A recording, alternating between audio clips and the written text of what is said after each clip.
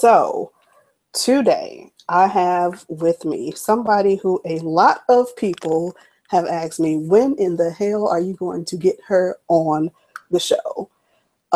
She is probably one of the most, I'm trying to think of the right word to say, abundant writers in our genre right now. Like, I swear to God, like every time I turn around, I see she's got a new project out and I'm like, holy shit. Like, I can't wait until I have free time again so I can be able to like not even produce on her level because I ain't there yet, but at least be able to produce in a way. Like, I'm inspired by the amount of work that she puts out in such a short time. And it's quality work.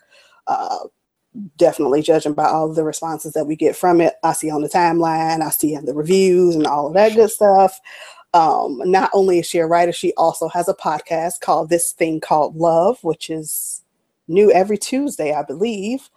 And I'm going to stop with this long ass introduction and just get to it. It's B Love, everybody. Welcome to the show. B, how you doing today? Thank you. I'm good. How are you? I'm all right. You know, living a dream one day at a time. All right. So I'm just going ahead and get into it. The first question is, why did you choose romance to write in? I know you started with urban, but then you eventually transitioned over to romance. So what made you transition into romance? Well, aside from me being the most mushy, hopeless romantic, I think I began to write what I wanted in my life at that moment. I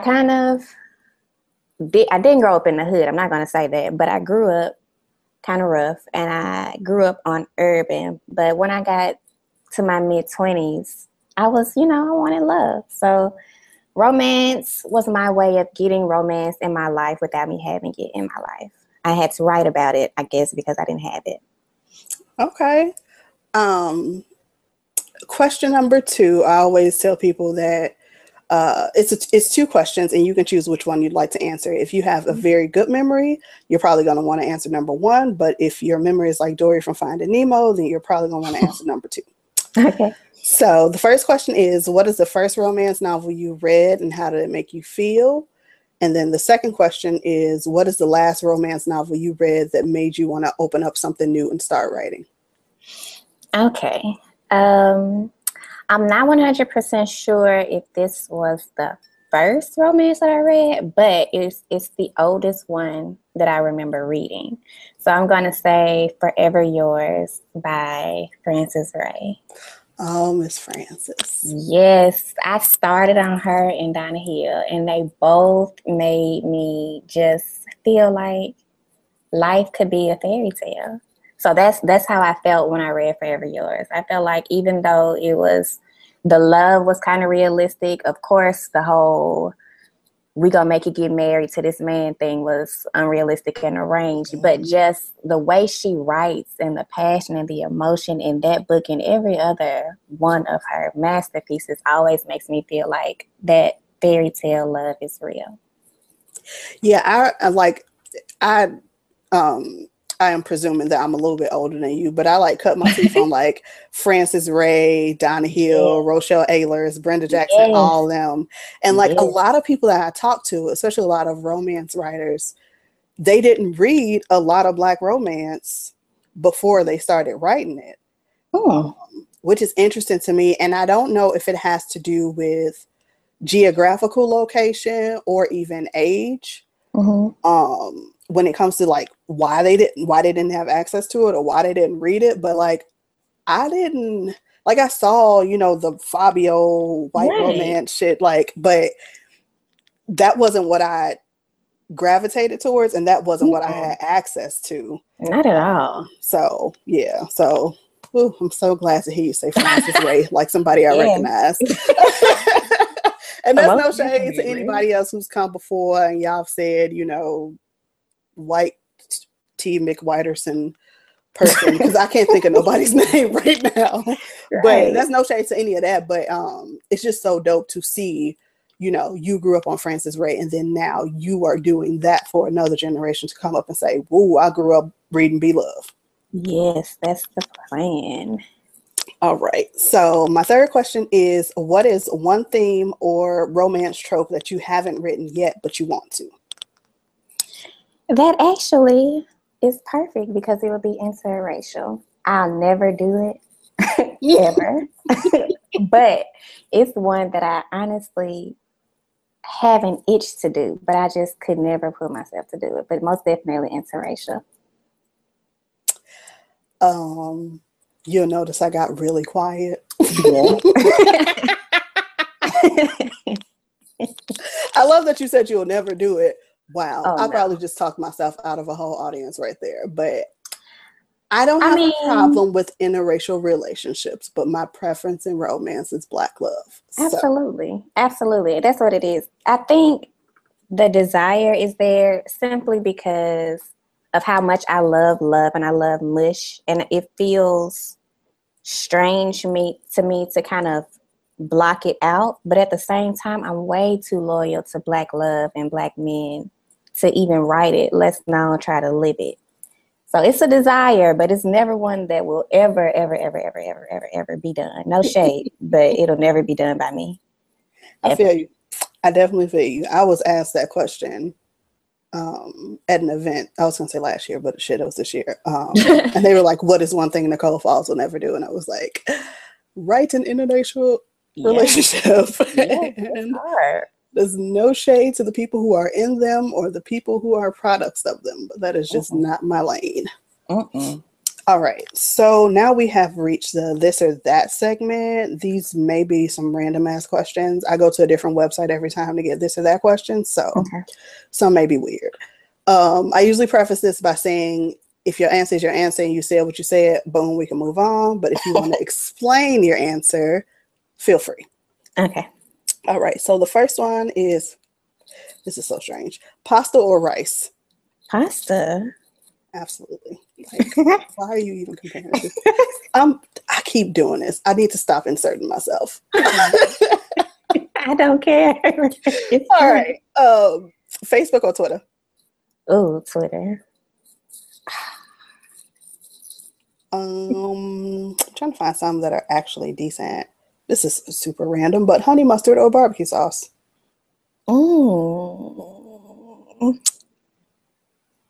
Why is that so hard? Honey mustard.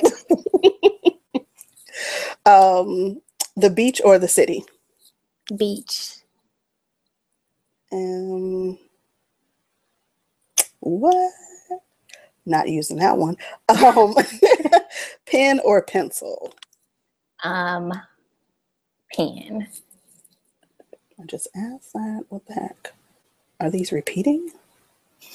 Dancing or singing? Ooh. Singing? You sound unsure. You can say both. Both, because I'm horrible at both, so I really wouldn't even make a difference. All right. Heels or sneakers? Sneakers. All right, I'll do two more. Some of these are just really strange. Like, super strange.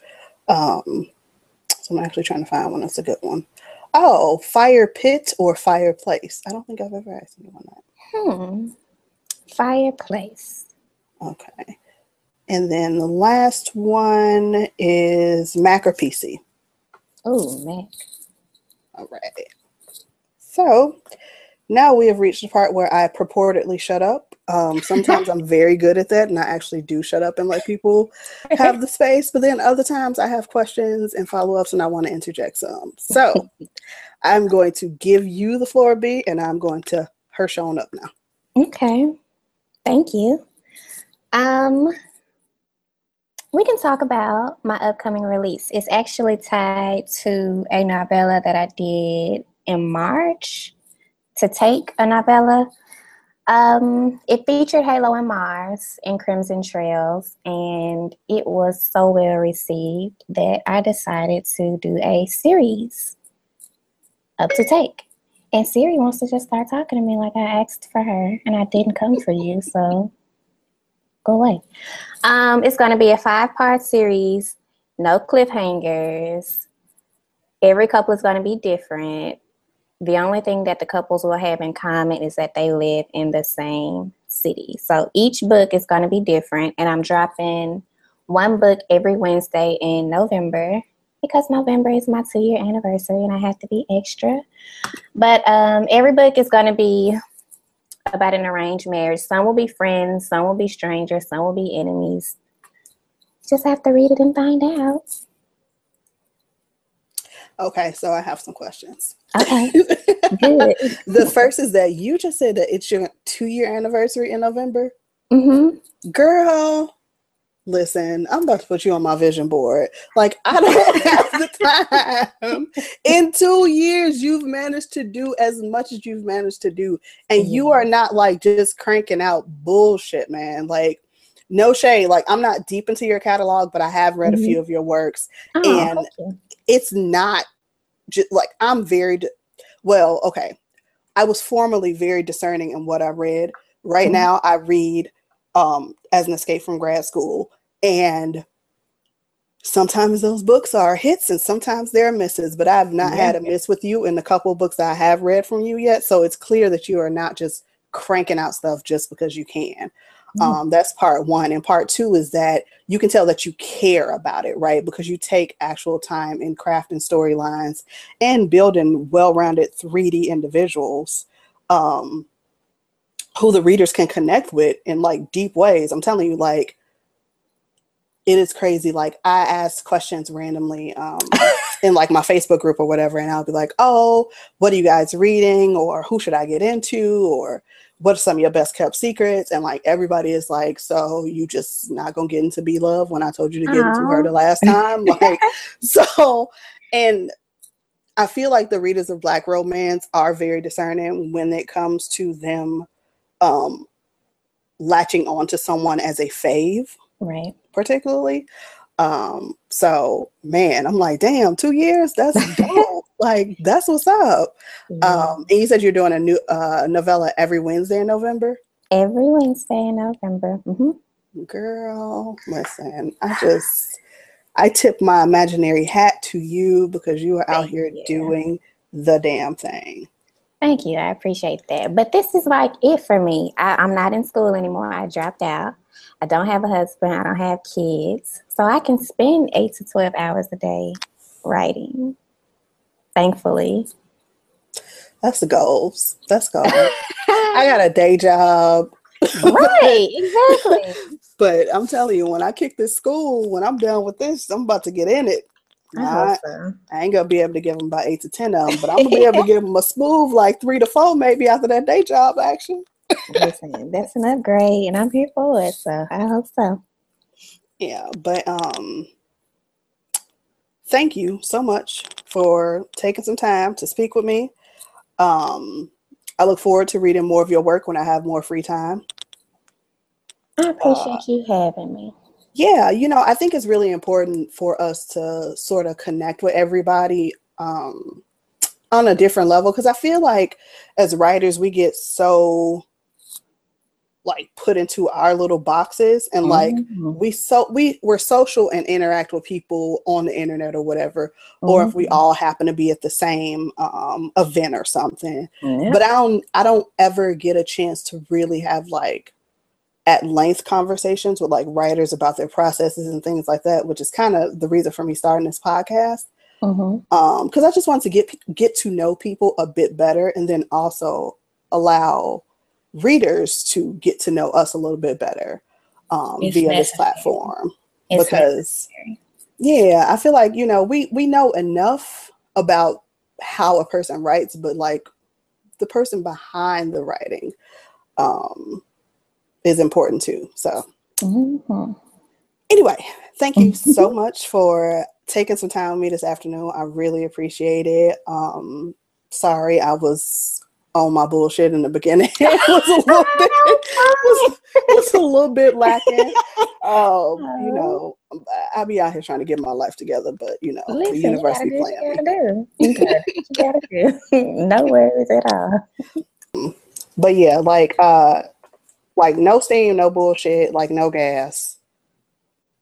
You are out here kicking ass, yo. Like, And I don't know if people are telling you it enough, but you are truly out here killing the game. And it is so inspirational and aspirational to see somebody so dedicated to the craft and consistently putting out good shit. And I would be remiss in talking to you and not underscoring that point over and over and over again. I appreciate that. You made my day.